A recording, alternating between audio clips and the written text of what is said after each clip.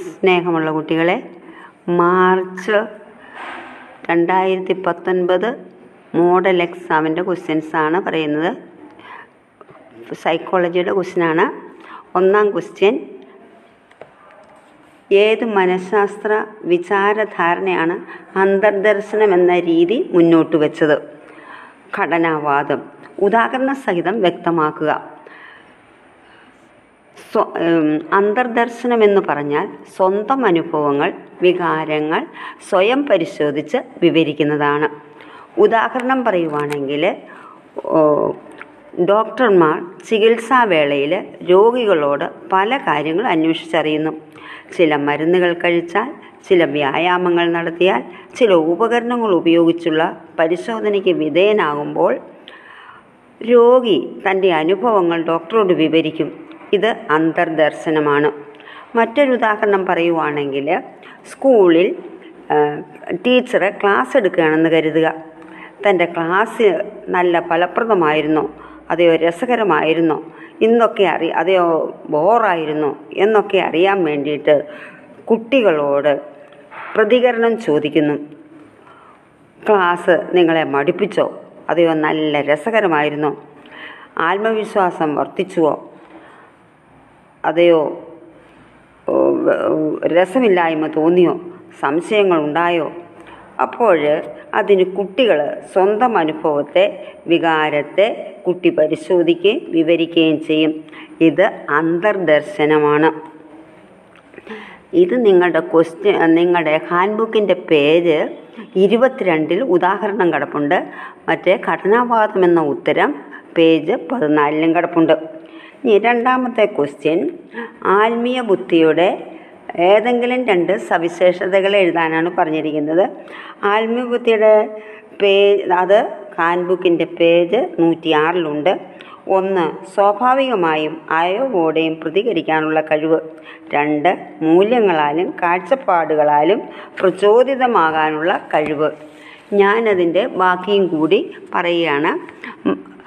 മറ്റുള്ളവരുടെ വ്യക്തിത്വത്തെ മനസ്സിലാക്കാനും ആദരിക്കാനുള്ള കഴിവ്. 4. സ്വന്തം കഴിവുകളെക്കുറിച്ചും പരിമിതികളെക്കുറിച്ചും ഉയർന്ന ബോധം നിലനിർത്തുക. 5. വൈവിധ്യങ്ങൾ തമ്മിലുള്ള പരസ്പരം ബന്ധം കണ്ടെത്താനും കാര്യങ്ങളെ സമഗ്രമായി കാണാനുമുള്ള കഴിവ്. 6. മാറി നിന്നുകൊണ്ട് കാര്യങ്ങളെ കാണാനും യഥാർത്ഥമായി പ്രകടിപ്പിക്കാനുള്ള കഴിവ്. ഇനി മൂന്നാമത്തെ ക്വസ്റ്റ്യൻ: അബ്രഹാം മാസ്ലോയുടെ ആവശ്യങ്ങളുടെ ശ്രേണിയെക്കുറിച്ചാണ് പറഞ്ഞിരിക്കുന്നത്. അതിൻ്റെ അകത്ത് 2 ആവശ്യങ്ങളാണ് പറയാൻ പറഞ്ഞിരിക്കുന്നത്. ആത്മീയ സാക്ഷാത്കാരത്തിന് മുമ്പുള്ള 2 ആവശ്യങ്ങളാണ് പറഞ്ഞിരിക്കുന്നത്. ആത്മസാക്ഷാത്കാരത്തിന് മുമ്പുള്ള 2 ആവശ്യങ്ങൾ, അതായത് ഇതിന് തൊട്ട് താഴെയുള്ള 2 ആവശ്യങ്ങൾ. അത് 1 ബഹുമാനവുമായി ബന്ധപ്പെട്ട ആവശ്യമാണ്. 2 സ്നേഹം, സ്വന്തമെന്ന ബോധം. ഇത് രണ്ടുമാണ് വേണ്ടത്. അതിൽ അബ്രഹാം മാസ്ലോയുടെ ശ്രേണിയെക്കുറിച്ച് പറയുമ്പോൾ ഏറ്റവും ആദ്യം നമുക്ക് കിട്ടേണ്ടത് ശാരീരിക ആവശ്യങ്ങളാണ്. രണ്ടാമത് വരുമ്പോഴാണ് സുരക്ഷിതത്വങ്ങളുമായുള്ള ആവശ്യങ്ങൾ വരുന്നത്. മൂന്നാമത്തെയാണ് സ്നേഹം, തൻ്റേത് എന്ന തോന്നലുണ്ടാകേണ്ടത്. അതാണ് നമുക്ക് ഒരെണ്ണം എഴുതേണ്ടത്. ഇനി അതിന് തൊട്ട് മുകളിലാണ് ബഹുമാന ആവശ്യങ്ങൾ. അതാണ് ആത്മബോധം, ആത്മബഹുമാനം എന്നൊക്കെ പറയുക. അതിൻ്റെ ഏറ്റവും മുകളിലാണ് ആത്മസാക്ഷാത്കാരം. ഇത് ത്രികോണത്തിൻ്റെ ആകൃതിയിലാണ് വരയ്ക്കുക. ഇത് നിങ്ങളുടെ സെക്കൻഡ് ഇയറിൻ്റെ പുസ്തകത്തിലാണ് അത് നിങ്ങൾക്ക് പഠിക്കാനുള്ളത്. എങ്കിലും നിങ്ങൾക്ക് അത് വരാൻ സാധ്യതയുണ്ട്.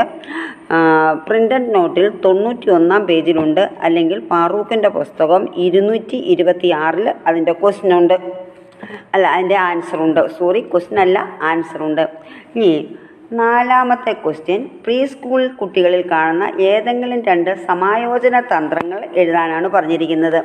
സമായോജന തന്ത്രങ്ങൾ നിങ്ങളെ ഞാൻ പഠിപ്പിച്ചതാണ്. എങ്കിലും കുട്ടികളിൽ കാണുന്ന സമായോജന തന്ത്രങ്ങൾ: 1. യുക്തീകരണം. യുക്തീകരണം എന്ന് പറഞ്ഞാൽ തൻ്റെ പരാജയത്തിന് ന്യായീകരണം കണ്ടെത്തുക എന്നുള്ളതാണ്.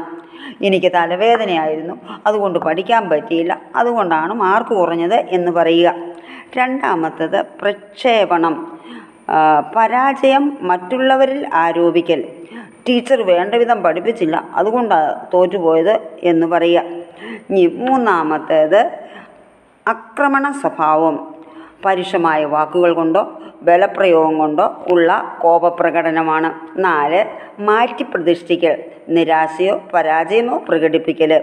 ഉദാഹരണം പറയുവാണെങ്കിൽ, കുട്ടികളില്ലാത്തവർ വളർത്തുമൃഗങ്ങളെ അമിതമായി സ്നേഹിക്കുന്നു.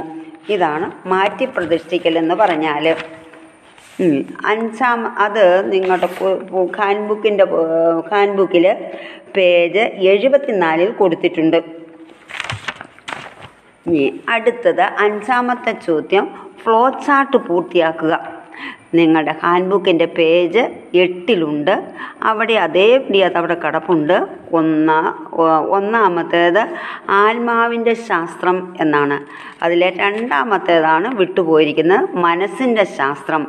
3 ബോധത്തിൻ്റെ ശാസ്ത്രം. 4 വ്യവഹാരത്തിൻ്റെ ശാസ്ത്രം. 5ാമത്തേതും വിട്ടുപോയിട്ടുണ്ട്, വ്യവഹാരങ്ങൾക്ക് നിദാനമായ മാനസിക പ്രക്രിയയുടെ ശാസ്ത്രം. അതാണ് ജ്ഞാതൃവാദം എന്ന് പറയുന്നത്. അപ്പം വിട്ടുപോയത് ജ്ഞാതൃവാദമാണ്. ഇനി 6ാമത്തെ ക്വസ്റ്റ്യൻ, കാൾ റോജേഴ്സിൻ്റെ അഹം, ആദർശാത്മക അകം എന്നിവ വ്യക്തമാക്കുക. അപ്പോൾ അഹം എന്ന് പറഞ്ഞാൽ എന്താണ്? ആദർശാത്മക അകം എന്ന് പറഞ്ഞാൽ എന്താണ്? ഇത് ഹാൻഡ് ബുക്കിൻ്റെ പേജ് 68 1 അനുഭവങ്ങളിൽ നിന്ന് വ്യക്തി തന്നെപ്പറ്റി ആവിഷ്കരിച്ച ധാരണയാണ് എന്നു പറയുന്നത് ആത്മബോധം, ദ സെൽഫ് എന്ന് പറയും. ഞാൻ ഏത് തരത്തിലാവണമെന്നാണ് വ്യക്തി ആഗ്രഹിക്കുന്നത്, അതാണ് ആദർശാത്മക അകമെന്ന് പറയുക. ആത്മബോധവും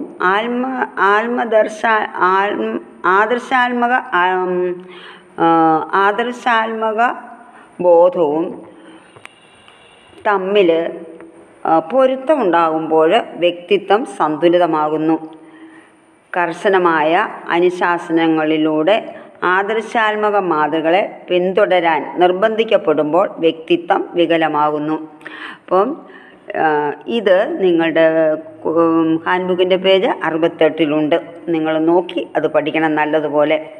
ഇനി അടുത്തത് 7ാമത്തെ ക്വസ്റ്റ്യൻ, കോൾബർഗിൻ്റെ നൈതിക വികാസത്തിൽ പ്രാക്-യാഥാസ്ഥിതിക സദാചാരഘട്ടത്തിലെ 2 ഘട്ടങ്ങൾ എഴുതാനാണ് പറഞ്ഞിരിക്കുന്നത്. അപ്പോൾ കോൾബർഗിൻ്റെ നൈതിക വികാസം എന്ന് പറഞ്ഞാൽ മോറൽ ഡെവലപ്മെൻറ്റിൽ പ്രാക്-യാഥാസ്ഥിതിക സദാചാര തലത്തിൽ, അതായത് പ്രീ കൺവെൻഷനൽ മൊറാലിറ്റിയിൽ 2 ഘട്ടങ്ങൾ ഏതുണ്ട്, അത് ഏതൊക്കെയാണെന്നാണ് ചോദിച്ചിരിക്കുന്നത്. അത് നിങ്ങളുടെ ഹാൻഡ് ബുക്കിൻ്റെ പേജ് 49 ശിക്ഷണവും അനുസരണവും. ശിക്ഷ ഒഴിവാക്കാൻ അനുസരിക്കുന്നു. 2 പ്രായോഗികമായ ആപേക്ഷികത്വം, അതായത് ചട്ടങ്ങൾ പാലിക്കുന്നത് തത്സമയ താൽപ്പര്യങ്ങൾ മുൻനിർത്തിയാണ്.